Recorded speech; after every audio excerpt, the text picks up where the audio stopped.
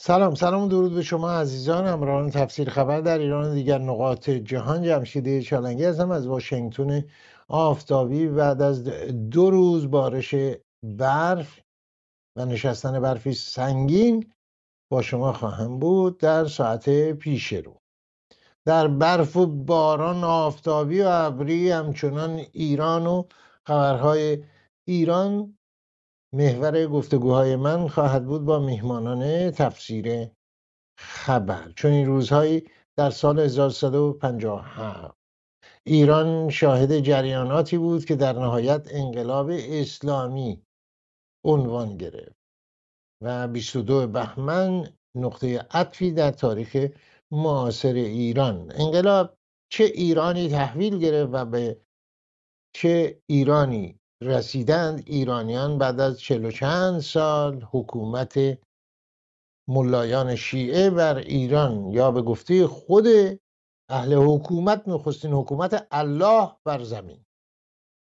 نقش حکومت ایران، حکومت کنونی ایران در ناآرامی‌های منطقه از غزه گرفته تا دریای سرخ و همچنین در عراق که رو به آرامش نهاده است البته، و روابط ایران و آمریکا چگونه است؟ آنگونه که در ظاهر به نظر میرسه هر دو سو حالت قهر و به اصطلاح دشمنی به معنایی که اعلام کرده جمهوری اسلامی یا بدبستان‌هایی در پشت پرده است، از جمله آزاد کردن پول‌های مسدود شده مردم ایران در عراق و جای دیگه. گفتگو می‌کنیم با آقای احمد رافت، روزنامه‌نگار در انگلستان، و آقای شاهین نژاد، تحلیلگر سیاسی، فعال سیاسی در هوستون تگزاس. با شما عزیزان خواهیم بود تا لحظاتی دیگر.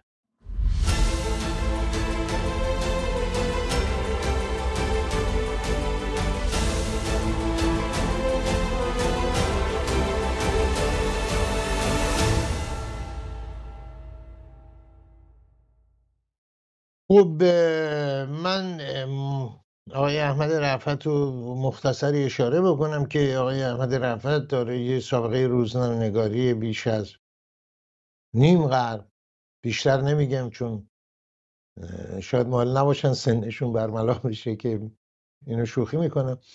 دبیر سندیکای روزنامه‌نگاران ایتالیا بودن سالها، برای روزنامه‌های ایتالیایی زبان و اسپانیایی زبان سالها نوشتن، از کوریرا دلا سرا گرفته تا روزنامه‌های دیگه ای که نوشتن مقالات ایشون به عنوان روزنامه‌نگاری که در عرصه خاورمیانه همزمان با روزنامه‌نگاران ایرانی دیگه مثل استاد من جناب صفا حائری سالها در عرصه مطبوعات فرنگی زبان هم فعال بودن. آقای احمد رافت خوش آمد. منم از شما متشکرم آقای چالنگی. لطف دارید. البته 49 سال خبرنگارم، هنوز به 50 نرسیدم. خب 49 سال 49 سال خب خوشحالیم، نزدیک به نیم قرن. اجازه بدیم گفته بشیم. بله. و خوش آمدید آقای شاهین نژاد گرامی که پیشتر هم مهمان من و شما بودن و با تحلیل های ایشون آشنا هستید. بسیاری از مهمانان تماشاگران ما سپاس از درود بر شما حضورتون. جناب چالنگی، میهمانان ارجمند و همچنین جناب رافت. خب آقای رافت، قبل از هر چیز من مایلم یک ویدئویی هست از صحبت‌های محمد رضا شاه پهلوی پادشاه فقید ایران که در 26 دی ماه 57 اشاره‌ای که اشاره واقع بینانه‌ای به آنچه که در حال اتفاق بود، آغاز حرکت‌های انقلابی بود و آنچه که خود ایشون آرزو داشت برای ایران آینده. این ویدئو رو با هم می‌بینیم و آغاز می‌کنیم. گفتم ما به شما نوید و وعده تمدن بزرگ با جزئیاتش رو به شما میدیم و دیگران فکر میکنم که به شما وعده وحشت بزرگ بدهند. باز مقایسهش با ملت ایران. 26 دیماه 57 28 دیماه سینما رقص آبادان آتیش زده شد و پیامدهاش که من در کانال یوتیوب بهش اشاره کردم. آقای رافت، الان 40 و چند سال گذشته بعد از انقلاب، شما چه میبینید؟ ایرانی که الان درش هستیم چگونه ایرانی چه هست؟ کلیاتشو به ما چه خواهید گفت؟ آنچه که محمد رضا شاه پهلوی گفت تا چه اندازه الان بازتابشو در ایران امروز میبینید؟ گذشته در ایران امروز خیلی بازتاب بسیار اندک، تقریبا هرچی دستاورد گذشته بود در این 40 و چند سال نابود شده، از بین رفته. فراموش نباید کرد که ایران در قبل از انقلاب اسلامی یک اقتصاد در حال توسعه بسیار سریع بود. یک کشوری بود که من اون زمانها یادم پدرم معاون وزارت کشاورزی بود، از کره جنوبی نه کره شمالی به ایران اومده بودن تا در رابطه با پیشرفت‌های ایران در زمینه کشاورزی ببینند و تماشا کنند و یاد بگیرند و تجربه ازش بگیرند برای بازسازی کشاورزی در کره جنوبی. نگاه کنیم امروز کره جنوبی کجاست و جمهوری اسلامی ایران رو به کجا برده. بنابراین من فکر میکنم که حالا تمدن بزرگ رو نمیدونم منظور محمد رضا شاه پهلوی چه بود، ولی در هر صورت ایران سریع به سوی پیشرفت و گام برمی داشت و با انقلاب 44 ساله که پس رفت میکنه، یعنی هرچی اون زمان به دست اومده بود از دست رفته. ایران امروز با وجود اینکه یکی از غنی‌ترین کشورها از نظر منابع گازی و نفتی و معادن مختلف هستش، امروز یکی از بالاترین نرخ‌های کسانی رو داره که زیر خط فقر زندگی میکنن. چندی پیش با یک اقتصاددان در داخل کشور صحبت میکردم در رابطه با خط فقر، گفت دیگه نمیشه فقط از خط فقر صحبت کرد. در ایران بیش از 20% زیر خط گرسنگی قرار دارن.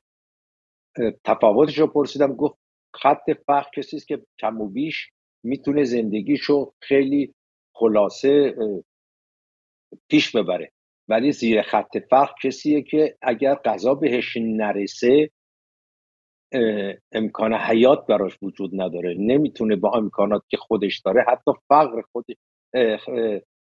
گرسنگی خودش رو رفع بکنه. بنابراین زیر خط گرسنگی قرار گرفتن ایران چیزی که من فکر میکنم 40 خورده سال پیش هیچ کدوم از ایرانی ها تصورش هم حتی نمیکردن و امروز یک واقعیت بسیار بسیار تلخه. خب من فقط یک اشاره گذرا بکنم راجع به تمدن بزرگ. در کتابی به همین عنوان توضیح داده شده، ولی کلیات هدف از این تمدن بزرگ رو خود محمد رضا شاه پهلوی پادشاه فقید ایران اشاراتی میکردن، این که ایرانی ها از زمان تولد تا زمان فوت دارای بیمه کامل باشن و از نظر آنچه که اشاره کردن گرسنگی آقای رافت اشاره کرد، ایرانی ها مشکل تغذیه نداشته باشن، پروتئین لازم، کالری لازم داشته باشن. در همین مسیر آغاز شده بود در مدارس ایران، سراسر ایران، شیر و موز مجانی در اختیار کودکان گذاشتن و گام‌هایی در عرصه صنعتی برداشتن و ژاپن دوم شدن که همون که باز آقای رافت اشاره کرد که امروز روز ما می‌بینیم کره جنوبی عملاً شد، سنگاپور شد و تا اندازه مالزی و اندونزی هم در همین مسیر هستن و کشورهای دیگه.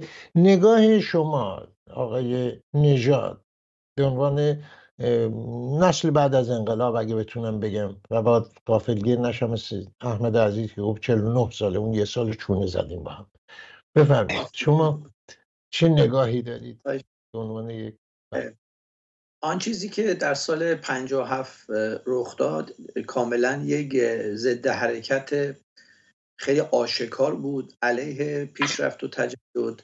حتی شعارهاش هم به گونه اینو نشون میداد، حمله کردن به مراکزی که به گونه میشه اونها رو تعریف کرد از دستاوردهای مدرنیته. مثلا فرض کنید رستوران مشخص، سینما، استخرهای که خانوما هم از اون استفاده میکردن، نمیدونم باشگاه هایی که مربوط به جوانان بود در شهرستان ها، خانه جوانان، با حجاب شدن موقتی شماری از خانم هایی که یه روزی خیلی حالا مد و شیک بودن، همه داشت نشون میداد مظاهر اسلامی است. من برای همین با بکار بردن واژه انقلاب اسلامی کاملا موافقم. این انقلاب از آغازش هم رهبریش با اسلامگرا بود، هم شعارهاش اسلامی بود و هم اعمالی که انجام داد نشون داد کاملا ریشه اسلامی داره. مثلا سینما رکس آبادان رو آتش زدن با چند صد تا کشته بیگناه به معنای واقعی واژه در هیچ قاموسی نمی گنجه. یعنی کسی که اینو داره میبینه متوجه میشه وحشت بزرگ چیست. من شگفتیم از پادشاه فقیده. اگر که یه سبزی فروش، یه کارمند، یه دانشجو، یه کارمند یا بازنشسته این وحشت بزرگ رو نمیتونست دریابه، پادشاه فقید هم دریافته بود چیست، هم نشونه هاشو میدید. جماعتی که وقتی به قدرت نرسیدن میتونن در آبادان سینمایی آتیش بزنن، چند صد نفره که اصلا نمیشناسن اینا رو بکشند فقط برای اینکه تنور انقلاب گرم بمونه. این باید پیام بده که اگه این جماعت به قدرت برسن چه بلایی سر کشور میارن. و تیر ماه بود فکر کنم جریان مرداد ماه بود این جریان سینما رکس. دو روز بعد بود. دو روز بعد 28 مرداد همون 28 مرداد بود. و دسته که من از اونجا، منی که حالا خیلی کودک بودم ولی به هر حال بعداً رخدادها رو تعقیب کردم، یا آدم رو باید به اونجا برسونه که من باید به شدت کشور رو جمع و جور کنم، سرکوب کنم، چون داره این کشور چارنل به سوی یک خشونت و یک تاریکی عجیب و غریبی میره. اینو دست کم پادشاه فهمیده بود و من به عنوان یک آدمی که هوادار نظام پادشاهی هستم و از عملکرد حکومت پهلوی در کلیتش بسیار پدافند میکنم، به عنوان یک فرزند حق دارم از کسی که به هر حال تو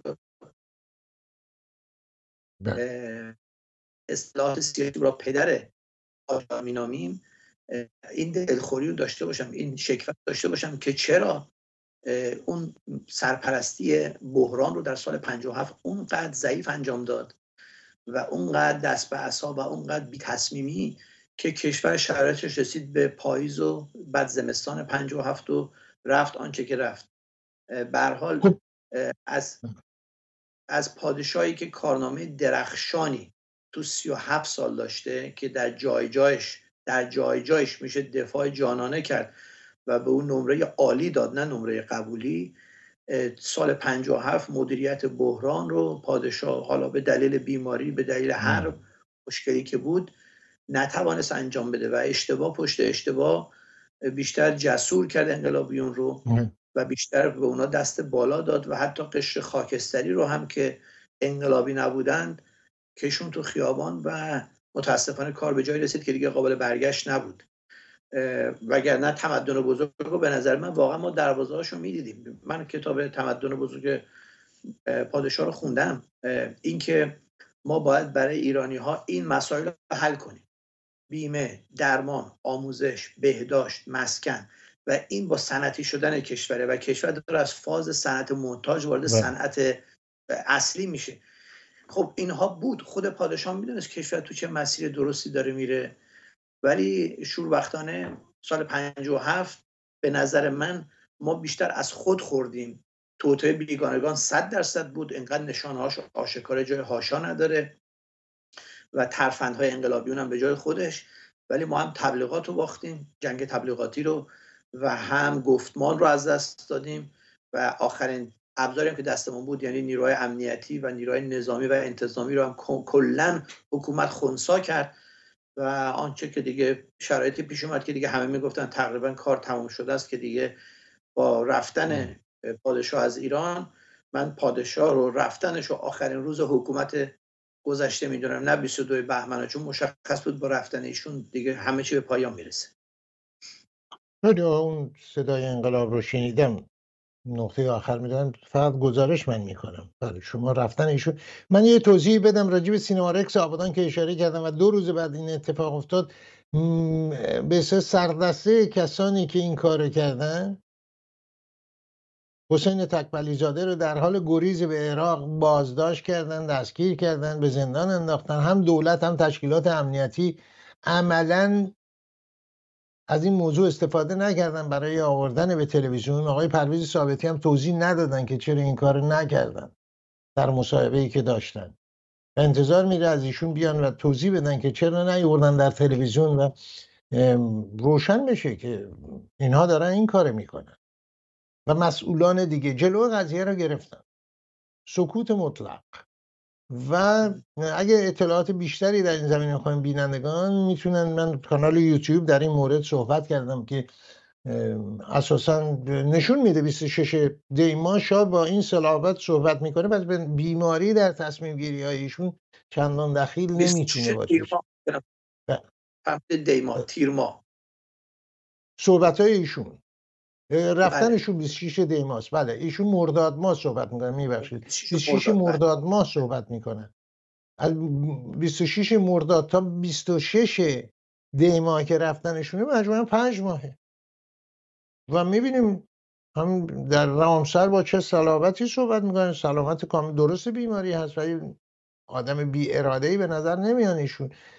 عوامل دیگه در تصمیم گیری ها مؤثر بوده که از نظر من به عنوان یک روزنامه‌نگار کنجکاو که البته چند سال بیشتر از آقای رافت، این دلیل هیچی نیست، فقط گزارش دارم میکنم، سابقه روزنامه‌نگاری، به هر حال یه عوامل، رازهای هنوز ناگشوده‌ای وجود داره که چه عواملی باعث اون تصمیم گیری های نادرست شد. به امروز برمیگردیم. آقای رافت، حکومت فقیه اینو بارها گفتن، به معاویه و اینها اشاره کردن، در نصر به رعب اینها رو اشاره کردن. الان پایه اصلی این حکومت به نظر میرسه این وحشت بزرگ هست امروز روز، یا بر پایه های دیگه هم استواده. شما شاهد سقوط دیکتاتوری های بسیار بودید، چه در آسیا چه در آفریقا، جاهایی که سفر کردید، مصاحبه کردید با صاحبان قدرت و جاهای دیگه. به ما چه خواهید گفت وقتی نگاه میکنید به این حکومت مستقر فعلا در ایران؟ بر چه اساسی حکومت؟ این حکومت من فکر میکنم که امروز با توجه به اینکه خودشونم تلویحاً قبول کردن که هیچ گونه پایه‌ای در جامعه ندارد، نظرسنجی های منتشر شده و منتشر نشده همین هفته‌های اخیر در رابطه با انتخابات مجلس شورای اسلامی و مجلس خبرگان نشون میده که حتی در نظرسنجی های رسمی هم تعداد کسانی که هنوز خودشون رو وابسته به این نظام میدونن، از این نظام گذر نکردن، زیر 30%. حالا میگم این نظرسنجی های رسمی، من فکر میکنم که زیر 10%، ولی در هر صورت برای اینکه بقیه رو ساکت نگه دارن، اینها بر دو مسئله پافشاری میکنن. یکی همونطور که شما گفتید ارعاب، اعدام، زندانهای سنگین. ما هیچ وقت در یک دهه گذشته حداقل نه این همه زندانی سیاسی داشتیم، نه این همه اعدامی داشتیم. در سال 2023 میلادی حدود 700 نفر اعدام شدند. برای بعد از چندین سال عده‌ای رو رسما به دلایل سیاسی اعدام کردن، دیگه مجبور نشدن بگن قاچاقچی مواد مخدر بوده یا چیز دیگری و به اون اسم اعدامشون کنن. من فکر میکنم که با تولید ارعاب سعی میکنن که به نوعی چند صباحی به عمر خودشون بیفزایند. یک مسئله دیگه هم که اتاق فکرهای نظام فکر میکنن که میتونه به نوعی بقای این نظام رو حداقل برای مدتی تأمین بکنه، بحران سازیه. شما نگاه کنید همین در چند روز گذشته، من نمیگم از بحران دریای سرخ و حوثی‌ها تا حمله حماس به اسرائیل که بگذریم، که اینها هر کدوم خب چند ماهی هست که ازشون آغاز شده، همین 48 ساعت گذشته حمله به عراق، حمله به پاکستان، یعنی ایجاد بحران در روابط با کشورهای همسایه که یکیشون دولتش خودش وابسته به جمهوری اسلامیه، با این وجود نمیتونه، جرأتشو نداره نخست وزیر عراق که با مقامات ایرانی گفتگو کنه. سفیر خودش رو از تهران فرا میخونه، شکایت میکنه به شورای امنیت. و همچنین پاکستان که همیشه دارای روابط کم و بیش غیر خصمانه با جمهوری اسلامی داشته، اونها مجبور به این کارن. همه اینها فکر میکنن، اتاق فکرهای نظام فکر میکنن که تولید این گونه بحران ها یعنی دشمن سازی، نداشتن رابطه حتی با همسایگان، میتونه بین مردم ایران نوعی و نظام نوعی همبستگی ایجاد کنه. بگه ما دشمن خارجی داریم، در حال میتونه هر آن به ما حمله کنه، بنابراین برای نجات کشور نه نظام باید پشت این نظام بایستیم. صحبت‌های آقای خامنه‌ای رو اگر در رابطه با انتخابات گوش کنین یا امامان جمعه در آخرین جمعه که گفتن هر رأی که به صندوق بره یک تیر به قلب دشمنه، مانند یک، یا هر تیر یک موشک به سمت دشمن، یا اینکه اگر دوست ندارید این نظام رو هم بازم بیاید رأی بدین، یا اینکه سخنگوی شورای نگهبان که میاد میگه هیچ اشکالی نداره، زنان حتی بدون حجاب میتونن برن حوزه رأیگیری و رأی بدن. همه اینها میخواهند به نوعی مردم رو پای رأی بکشونن با خطر خارجی، با مثلا باز کردن جامعه، و برای اینکه خودشون رو در خطر میبینن. این نظامی است که با ارعاب و وحشت حکومت میکنه و هر آن میدونه که اگر ترفندی رو به کار نگیره، لحظات سقوطش هر آن نزدیکتر میشن و مدت زمان با گذر از این نظام کوتاه‌تر. من نظر و تفسیر شما آقای نژاد گرامی. بله، اشاره کردید به هراس‌افکنی در جامعه برای گرفتن فرمانبری. جمهوری اسلامی از آغاز که به قدرت رسید و در تمام سالهای دهه 60 تا اواسط دهه 70 خورشیدی این رویه رو داشت، یعنی عملی میکرد که مخالفین بترسن، معترضین بترسن و سر جا بشینن. و باید از چی میترسن؟ از نظام جمهوری اسلامی. قتل‌های خارج از کشور، قتل‌های درون کشور، بگیر و ببندها، اعدام‌ها. از میانه دهه 70 خورشیدی دیدن که سیستم کار نمیکنه، به ویژه بعد از جنگ دادگاه میکنوس ناچار بودن تغییر رویه بدن. بنابراین نقش پلیس خوب و پلیس بد رو بازی کردن، یعنی جامعه رو بردن حدود 20 سال تو فاز بازی‌های اصلاح طلب و اصولگرا. و این بار باز هم با همون منتها ترس از اون جناح، از اون آدم بدا، از اون خطرناکا، افراطی‌ها این کارو کردن. برای همین بدونی که خیلی هم زحمت بکشن، یه سری بازیگر سینما، یه سری فوتبالیست، یه سری به اصطلاح سلبریتی‌های جامعه هم خودشون بدو می آمدن، هم از ترس اینکه افراطی ترها به قدرت نرسن، هم از اینکه این مقدار ژست روشنفکری هم بگیرن. هر جا انتخابات بود دنبال خاتمی، دنبال موسوی، دنبال روحانی دویدند و رأی دادند و این فرمول نزدیک 2 دهه کار کرد، این بازی اصلاحاتچی ها. و به نظر من طرح کلانش با خود اتاق فکر و حکومت بود و واقعا هم طرح کارآمدی بود، برای اینکه بالای 50% مردم در انتخابات رأی میدادن، حتی کسایی که به حکومت فوش میدادن. از حدود اوایل و میانه دهه 90 خورشیدی که دیگه بازی اصلاحات هم واقعا به فضاحت داشت میکشید، اینها با برآمدن داعش بازی ترس افکندن در جان مردم از داعش رو ایجاد کردن که آقا اگر ما بدیم ولی امنیت داریم، اگر داعش بیاد زنده زنده شما رو میخورن. و الان میبینید در سوریه و در عراق اینا چه میکنن و با مرز ایران هم بیشتر از 200-300 کیلومتر فاصله ندارن. پس ما برای شما یه قهرمان میتراشیم به نام قاسم سلیمانی، بودجه هم میذاریم، شما همه خفه خون بگیرید، برای اینکه اگر آزادی ندارید، عدالت ندارید، رفاه ندارید، عوضشون جمله معروف امنیت دارید. خب با کشته شدن قاسم سلیمانی و برچیده شدن این بساط و طبیعتا اصلا اصولا رفتن داعش به زیر زمین، دیگه آنچه که رخ داد این بود که از چی باید مردم بترسن. و اینجا من فکر میکنم با توجه به اینکه ایرانگرایی گفتمان خیلی مطرحی در جامعه ایران شد، حالا افسون بر بعد سیاسیش حتی در بکارگیری نامها، در معماری ساختمان‌ها، در شکل و شمایل مردم، در دلبستگی‌های مردم، یعنی حالت اجتماعی و فرهنگی هم به خودش گرفت. جمهوری اسلامی از طریق نهادی که داشت، سپاه پاسداران، در جایی که میتونست شروع کرد یه مقداری نگرانی برای مردم ایجاد کردن که آقا ما خیلی بدیم ولی اگه ما بریم ایران تجزیه میشه. به طور مشخص سپاه پاسداران باشگاه تراکتورسازی تبریز رو داشت و در تبریزی که همیشه پایگاه ناسیونالیسم ایرانی بوده، اینا آمدن عده‌ای رو به عنوان هوادار میبردن تو استادیوم، یه روز با پرچم‌های جمهوری باکو، یه روز با پرچم ترکیه، یه روز با شعارهای خلیج عربی. خلیج عربی یعنی چیزایی که مشخص بود از تو کوچه و بازار بیرون نمیاد.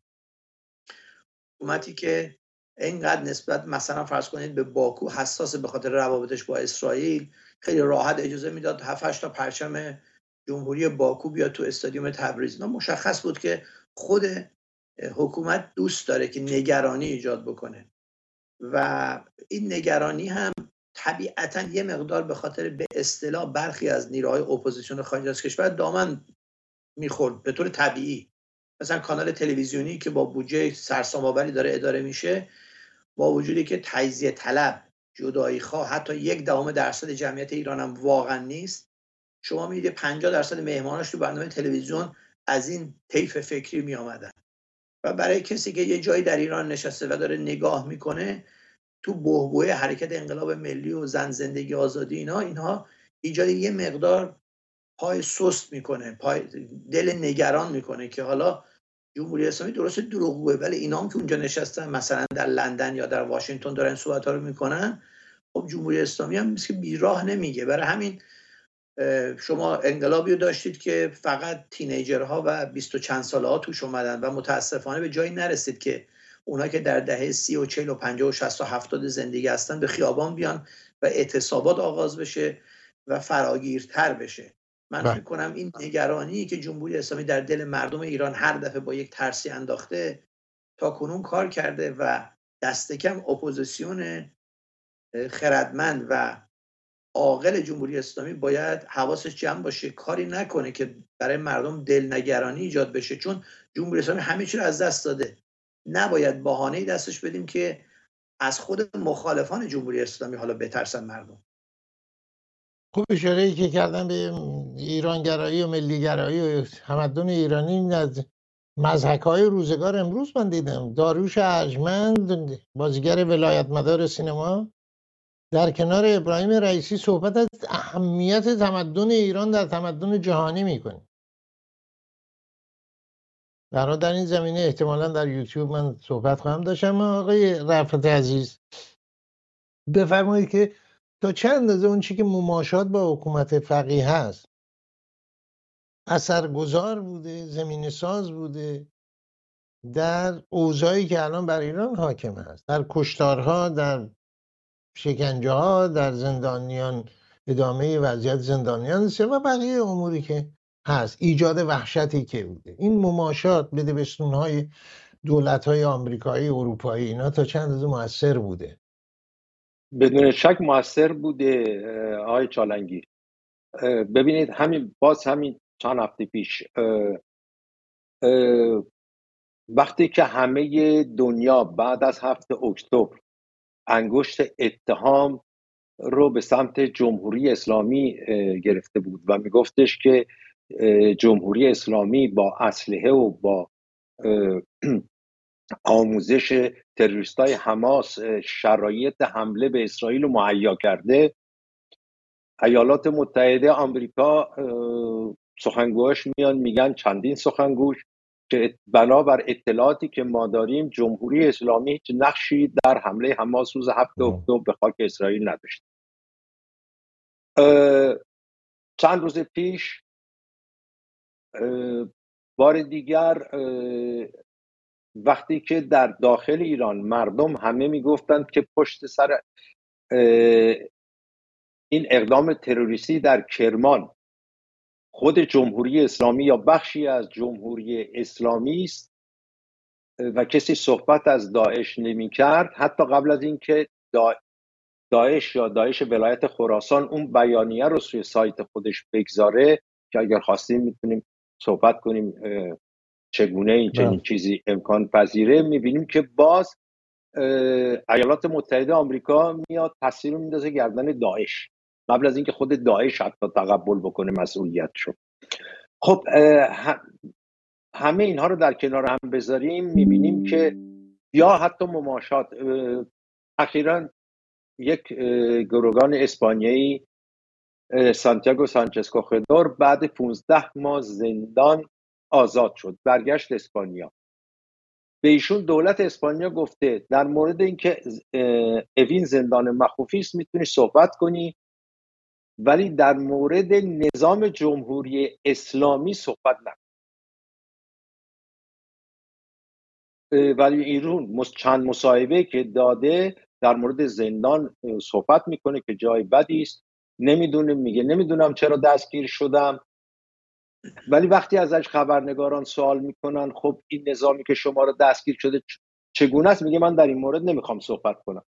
با تحقیقاتی که من کردم، من بالاخره 23 سال در روزنامه‌های اسپانیایی کار کردم، دارای منابع و دوستان اونجا هستم، گفتن که نه، این دولت حتی به برخی از رسانه‌های خیلی نزدیک به دولت گفته که در مورد ماهیت جمهوری اسلامی از ایشون سوال نکنید، به ایشون هم پاسخ نمیده به این سوالها. خب اینم نوعی مماشاته، برای اینکه یک نفر که 15 ماه در زندان بوده برمیگرده صحبتی که بکنه مردم دنبال میکنن صحبتاشو.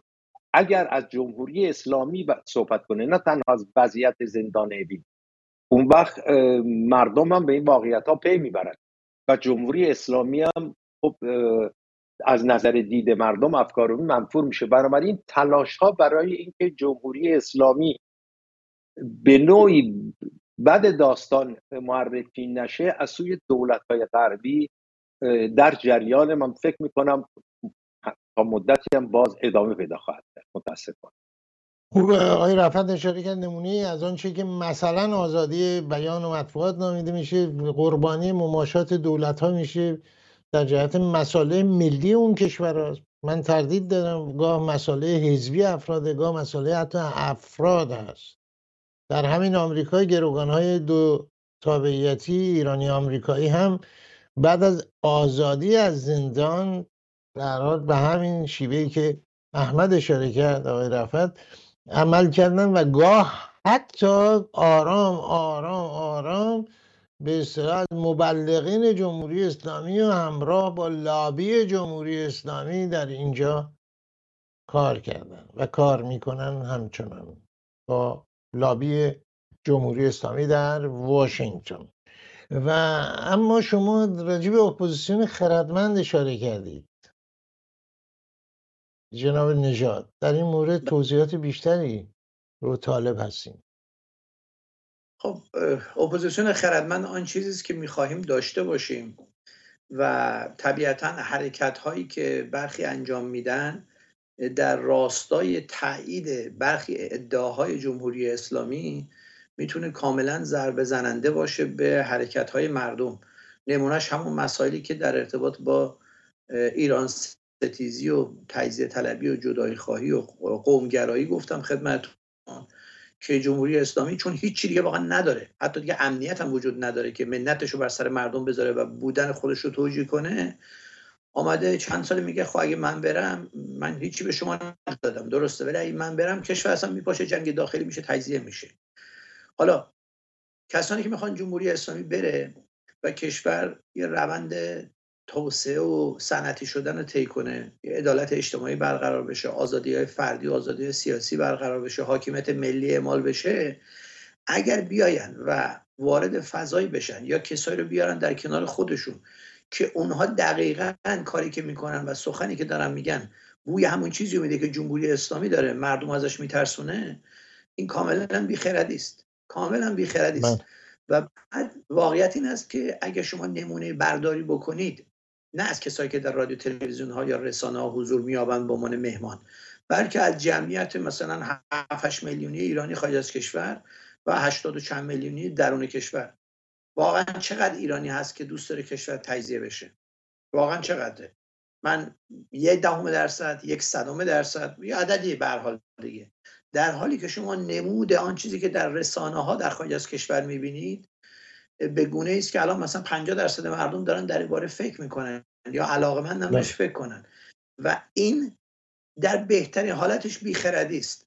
ولی من بعضی وقتا حس میکنم که برخی از دستها به نوعی موازی با جمهوری اسلامی حرکت میکنن، ژست اپوزیسیون میگیرن، ولی در عمل با آسیاب جمهوری اسلامی میرسن و جمهوری اسلامی همین تیکا همین برنامه رو برمیداره در 23 خودش یا در تفسیر خبر خودش در جاهای دیگر نشون میده، میگه ببینید ما به شما گفتیم، نگاه کنید اینا همونی که ما گفتیم هستن. خب من اینا خوشبختانه حرکت پارسال بعد حرکت‌های پارسال که با کشته شدن مهسا امینی آغاز شد و بعد بقیه جریانات کاملا یک بوی ایرانی داشت، اتحادی از همه مردم ایران بود و ابدا جغرافیا درش نقشی نداشت و این خیلی مهم بود. علیرغم همه کوشش‌های جمهوری اسلامی برای ایجاد همچین شکاف‌هایی، جریان پارسال بسیار جریان یک دست و ملی بود، یک دست نه از نظر سیاسی، از نظر تباری و قومی. و اینکه دادخواهی فلان فرزند رو در مثلا علی گودرز مردم سیستان میکردن، سیستان بلوچستان، یا دادخواهی مردم زاهدان رو که کشته شده بودن مردم سنندج میکردن، اینها بسیار امیدوار کننده بود و حیفه، واقعا حیفه این پتانسیل بزرگ رو برخی از کسایی که خودشون اپوزیسیون جمهوری اسلامی میدونن نه تنها به کار نگرفتن، بلکه کوشیدن در کنار جمهوری اسلامی همیشه به این، به نظر من، حرکت بسیار نیرومند و با پتانسیل بالا آسیب بزنن. این چیزیست که اون اپوزیسیون، اگر اسمش اپوزیسیون بوده باشه، رو میشود اپوزیسیون بیخرد نامید. خب آقای رافت، تا چند اندازه بقیه دارن کار خودشونو میکنن، به تلویزیون اشاره میکنه ایشون، هر تلویزیونی با یه سرمایه گذاری لابد یه هدفهایی داره که لزوما هدف من و شما و آقای نژاد نیست، هدفهای خودشو داره پیش میبره. مثلا حالا تجربیاتی هم شما دارید آقای رافت، هم من به طور وسیع، تا چه اندازه دولت‌های مقتدر اروپایی و دولت آمریکا سیاست‌هایی که داشتن در پراکندگی این اوضاع احوالی که بین مخالفان ما می‌بینیم مؤثر بودن، تا چند اندازه رهبر تراشی کرده و میکنن برای اینکه اوضاع ایران رو از هر دو سو تحت کنترل خودشون داشته باشن. آقای رافت، بر اساس اطلاعاتی که شما دارید و استنباطی که شما دارید. ببینید، من فکر میکنم که انداختن گناه اشتباهات نیروهای مخالف جمهوری اسلامی به گردن دیگران، یعنی غیر ایرانی ها، حالا کشورهای غربی شرقی، کار درستی نیست. اگر من فکر نمی کنم که اگر اپوزیسیون ایران بخواد متحد عمل کنه بتونه بر پایه نکات اساسی در کنار هم، حالا لازم هم نیست لزوما در یک سازمان و یک نهاد، بلکه همگام باشند، در یک جهت حرکت کنند. فکر نمی کنم که دولت‌های غربی بتونند اونها رو از هم جدا کنند. منتها مسئله اینه که من معتقدم که برخی از نیروهای اپوزیسیون در حال حاضر زمان رو اشتباه گرفتن. فکر میکنن در جریان بعد از گذار هستیم، انتخابات برای مجلس مؤسسان یا برای انتخاب پارلمان و باید با نظر مخالف رقابت انتخاباتی کرد برای به دست آوردن رأی بیشتر. ما در اون مرحله بسیار دور هستیم. در حال حاضر ما یک دشمن داریم برای همه، حالا هر چی میتونه، طرفدار نظام پادشاهی باشیم، طرفدار جمهوری باشیم، طرفدار نمیدونم سیستم حکومت مرکزی باشیم، طرفدار سیستم حکومت فدرال باشیم، در هر صورت هممون در مقابلمون یک دشمن واحد داریم که اون جمهوری اسلامیه. بقیه صحبت ها میشه سمینار گذاشت، گفتگو کرد، ولی مخالفت با یکدیگر نباید در حد بیشتر باشه. من برای مرکز پژوهش‌های پارلمان ایتالیا در ماه نوامبر و دسامبر یک پژوهش انجام دادم در رابطه با حضور ایرانیان سیاسی، چه اکانت های فیک چه اکانت های غیر فیک، یعنی با رسم سیاسی، در توییتر. شاید تعجب کنید که 53% از توییت های سیاسی این افراد علیه جمهوری اسلامی، 47% علیه مخالفینشه. نظر مخالفش که مخالف جمهوری اسلامیه. خب تا وقتی که این چنین باشه، یعنی این اپوزیسیون و این شامل همه بخش‌های اپوزیسیون میشه، چه اپوزیسیون جمهوری خواه باشه، چه پادشاهی خواه باشه، چه طرفدار فدرالیست باشه، چه طرفدار دولت مرکزی باشه، هم غمش حمله به دیگری است و نه جمهوری اسلامی. در شبکه‌های اجتماعی که امروز نقش اصلی رو بازی میکنن در انتخابات و صحنه سیاسی تمام دنیا، نه تنها ایران، خب مشخصه که احتیاجی نیست که دولت‌های غربی دست کار بشن. من فکر نمی‌کنم پشت اینها دولت‌های غربی باشد. بسیاری از این افراد رو من شخصا هم میشناسم. ببینید بحث مسئله اولویت رو اشتباه گرفتن. اجازه بفرمایید، سوال من از اولش هم همین بود که تا چه اندازه نقش دارن. ببینید این نیستش که همه این ماجرا ناشی از دولت‌های خارجی است. شما در جریان هستید که دست که من اشاره کردم پیشتر در برنامه‌ای که تظاهرات علیه ژنرال دوگو الان اسناد سال‌هاست بیرون اومده که کمونیست‌های فرانسه رو حتی CIA در چرخوندن اون تظاهرات نقش داشته و در جاهای دیگه. خود کنفدراسیون شما از نزدیک شاهد بودید که بیشتر سازمان‌های اطلاعاتی غرب و شرق درشون نقش داشتن. گرفتن سفارتخونه‌های ایران در خارج ایران که قطعا سفارتخونه خارجیش هست، باز می‌بینیم که دولت‌های دیگه حتی عراق نقش داشته. بحث من، سوال من این هست که اونام که بیکار نمیشینن، یعنی تا چه اندازه مانع میشن از اون وحدتی که بسیار روشن گفتید مخالفت بر این مانع جمهوری اسلامی رو برداشتن و منویات ایران و مردم ایران رو به نتیجه رسوندن. ما اونجایی که دست خارجی زیاد کاری نیست، داخل ایران میبینیم این مشکلاتی که بیرون داریم نداریم، در بیرون داریم. به طور کوتاه بفرمایید ممنون میشم.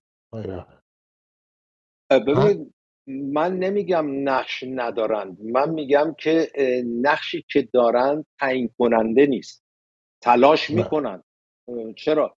خود اپوزیسیون ایران هم تلاش داره که با دولت‌های کشور مختلف رابطه برقرار کنه. مرتب کسانی که شخصیت‌های اپوزیسیون ایران به دیدن این نماینده مجلس، اون نماینده مجلس، این حزب یا اون حزب میرن، باشون جلسه میذارن، صحبت میکنن، ازشون تقاضای کمک میکنن. ولی تا چه حد اونها تاثیر میذارن و تا چه حد مشکل درون خود نیروهای اپوزیسیون. اینم نیست که شما بفرمایید که اصلا تأثیری ندارن یا نقشی ندارن. نه اصلا تأثیر دارن ولی تعیین کننده نیستن. از نقش‌های اوضاع احوال چه اندازه معلوم نیستن. از آقای نژاد میپرسیم چه چیزی مانع در این ور قضیه؟ آیا راه حل این نیستش که ایران مقدمه بر هر چیزی، مقدمه بر نوع نظامی که من خواستارش هستم یا شما یا آقای رافت، این موضوعی که در ایران به وفور هست؟ کسی از کسی نمیپرسه شما طرفدار چه نظام بعد از برانداختن جمهوری اسلامی هستید هر وقتی رفت، یا چه فکر میکنین چه فکر نمیکنین؟ فکر نمیکنین این یکی از کلیدهایی است که میتونه این مشکلات رو برطرف کنه جناب نژاد؟ بله درسته، این میتونه برطرف کننده مشکل باشه. گرفتاری برمیگرده به این که جناب چالنگی تصور بر این است که اون کسی که بر موج حرکت‌های مردمی سوار بشه و نقش رهبری پیدا کنه و نامش بیفته سر زبون مردم‌ها، اون برنده انقلاب بعدی خواهد بود. و اینهایی که میکوشن از امروز این تخریب رو انجام مخالفت بکنن، حتی به گاهی وقتا حتی به نوعی غیر ملموس تایید جمهوری اسلامی برای مثلا زدن پهلوی، اینها تصورشون این است که این یک گوی غلطان بسیار نیرومندی است و پایگاه مردمی هم داره و مردم به هر حال به خاطر مثلا فرض کنید رضا شاه و محمد رضا شاه و داشتن خاطرات خوش از آن سالها یا یادمان تاریخی که بر جای مونده تو ذهن نسل جدیدی که اون سالها رو ندیده، گرایش به اون ور دارن چون آزمایش پس داده است. هر چیزی و هر کسی دیگری آزمایش پس نداده. در نتیجه میگن اگر ما همراهی بکنیم ما متحد نیستیم، ما دنبال رویم. نمونهش هم جریان انقلاب اسلامی میدونن که عده‌ای اومدن نشستن گفتن خب ما با خمینی همراهی میکنیم، ولی عملا زیر عبای خمینی رفتن. یعنی خمینی اصلا اجازه نمیداد فرض کنین 4 نفر نهضت آزادی و جبهه ملی و نمیدونم حزب توده و سازمان مجاهدین اینا بعداً بیان عرض اندام کنن، چون برده بود اون جنگ تبلیغاتی نخست و به عنوان رهبر انقلاب جا افتاده بود. اینا استدلالشون اینه. و من راهکاری که فقط میدونم اینه که هر کسی فکر میکنه دیگه، این دسته کم مینیمم چیزی که فکر میکنه که با یک حکومت ملی که حتی فرض کنیم فرزند شاه فقید به عنوان رهبر یا نمادش در قدرت رسیدنش نقش داشته باشه، نه یک ذره، بلکه 10 سر و گردن از جمهوری اسلامی بهتره. اصلا فرض کنیم حکومت آرمانی هم نیست. من ذهن خودم میذارم در جای یک مخالف جمهوری اسلامی که مخالف نظام پادشاهی هم هست. فرض کنیم اونجاست ذهن من. اگر انصاف داشته باشم و اگر اندکی خرد ورزانه عمل بکنم، هر نظامی که بیاید با اون شکل و شمایل پهلوی یا نزدیک به دوره پهلوی یا حتی با اندکی از حالت ملیگرایی و عناصر لیبرالی که تو اون جامعه بوده، امروز اگه جایگزین جمهوری اسلامی بشه، تنش‌زدایی از روابطش با غرب بکنه، تنظیم اقتصادی بکنه، جلوی دزدی‌ها رو بگیره، سرمایه خارجی رو جذب کنه، مقدار زیادی از ایرانی‌ها خارج از کشور سرمایه‌شون رو برگردونن، تجربهشون رو برگردونن، کار رو روال بره، من پیش خودم باید بگم که خب اون 100,000 برابر بهتر از جمهوری اسلامی است. بنابراین من نترسم که ممکنه حکومت بیفته دست پهلوی چیا به قول خودشون یا پادشاهی خواها، برای اینکه بدترین حالت برای اون جمهوری خواه اگه اتفاقا رخ بده قابل مقایسه نیست اون حکومتی که ممکنه بر بیاید در آینده نسبت به وضعیت کنونی ایران. مطلب این است که ما اون حس ایران دوستی و به نظر من خرد ورزی رو تو خیلی از اینا نمیبینیم. یعنی دشمنی کور و بعضی وقتا خیلی تیره و تار، حتی بعضی وقتا دشمنی‌های شخصی رو شما دارید میبینید با یک خانواده، با یک فرد، با یک نظام حکومتی به جای میرسه که تو بوبوی حرکت‌های امیدساز توی 10 ماه گذشته، 1 سال گذشته، شما یه دفعه میبینید اتفاقاتی میفته که امروز از آن اتحاد پارسال فقط دشمنی ها مونده و شبکه‌های اجتماعی پر از حملات بسیار تندی است به همدیگه که پارسال به حتی خامنه‌ای هم اینقدر حجم حمله نبود که امروز مخالفین جمهوری اسلامی به خودشون میکنن. فکر کنم برمیگرده به اینکه درک درستی ندارن از شرایط و امکانات و اینکه گذر از یه شرایط بسیار اسفبار حتی اگر شما رو به حالت آرمانیه که بهش علاقه مندی نرسونه، اگر 5 درجه 10 درجه به خواستهای شما نزدیکتر باشه، خودش یک برد بزرگه. برمیگرده به این که حرکت ها عمدتاً یا احساسی است یا از روی عناد و لجبازی است. اگر استنباط من درست هست یا اگر نیست خواهید گفت آقای نژاد که در حرف ایشون این هستش که اگر مسئله مخالفان ایران هست، بازگشت یا ادامه همون چی که تمدن بزرگ نامیده شد و کارنامه مشخص از موجود هست، عملکرد اون خاص و اون مسیر، پیوستن و حمایت از اون مسیر و ادامه اون مسیر میتونه سبب انگیزه‌ای باشه، متحد شدن باشه و بقیه موضوعات. این استنباط من از حرف شماست. کاملا درسته. برای که کسانی که میان میگن نه اگر پادشاهی بشه مثلا فرض کنه دوباره آقا نظر آقای رافت رو بشنویم. حتما خب به اصلاحات سیاسی هم میشه اضافه کرد، همون برنامه رو در کنار. بفرمایید آقای رافت. شما چه می‌بینید؟ ببینید همون مسئله این است که با وجود اینکه نظام گذشته اصلا قابل مقایسه نیست، در ابتدای برنامه هم گفتم با این نظام در زمینه اقتصادی گام‌های بزرگی برداشته شده بود، گام‌هایی داشتن در زمینه اجتماعی برمی داشتن که شما در چارچوب در توضیح تمدن بزرگ به اونها اشاره کردید. ولی خب نمیشه منکر شد که آزادی‌های سیاسی در اون زمان وجود نداشت. مساجد آزاد بودن، در همون ماهای آخر قبل از انقلاب اسلامی 57 مردم در مساجد جمع می شدند و کار سیاسی می کردند، نه کار مذهبی. ولی آزادی اجتماعات برای احزاب سیاسی میسر نبود مگر در ماهای آخر، زمانی که به نظر من دیر شده بود دیگه، نمیتونست.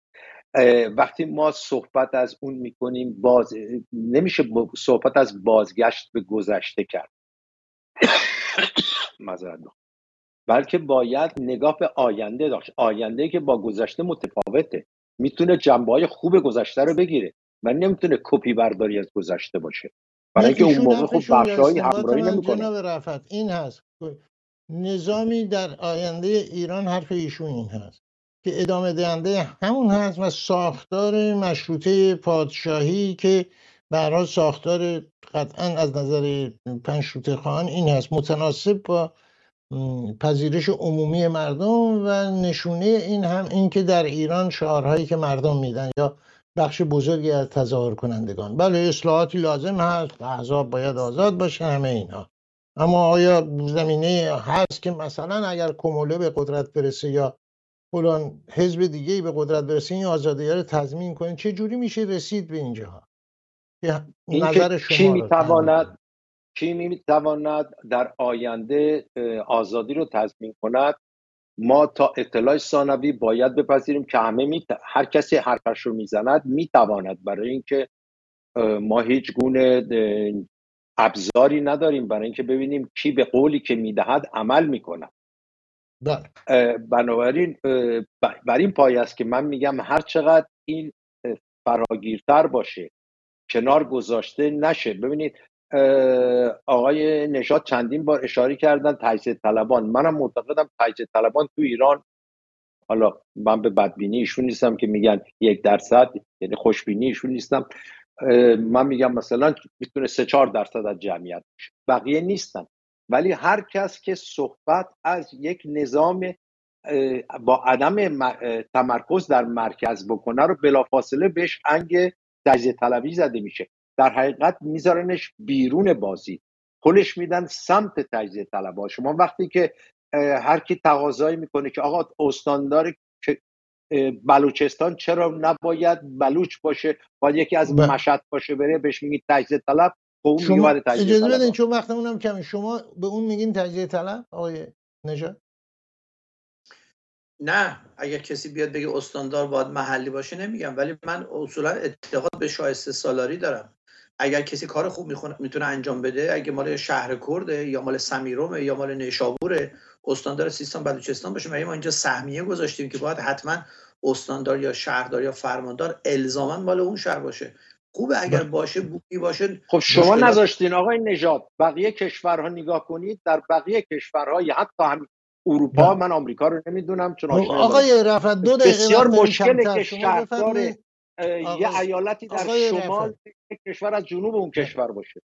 اجازه بده آقای رافت 1 دقیقه وقت داریم. این که به چه نظامی میشه رسید، یعنی چگونه میشه مطمئن شد که آینده ایران در مسیری است که مثلا میتونه به گفته خود شما ژاپن دوم بشه؟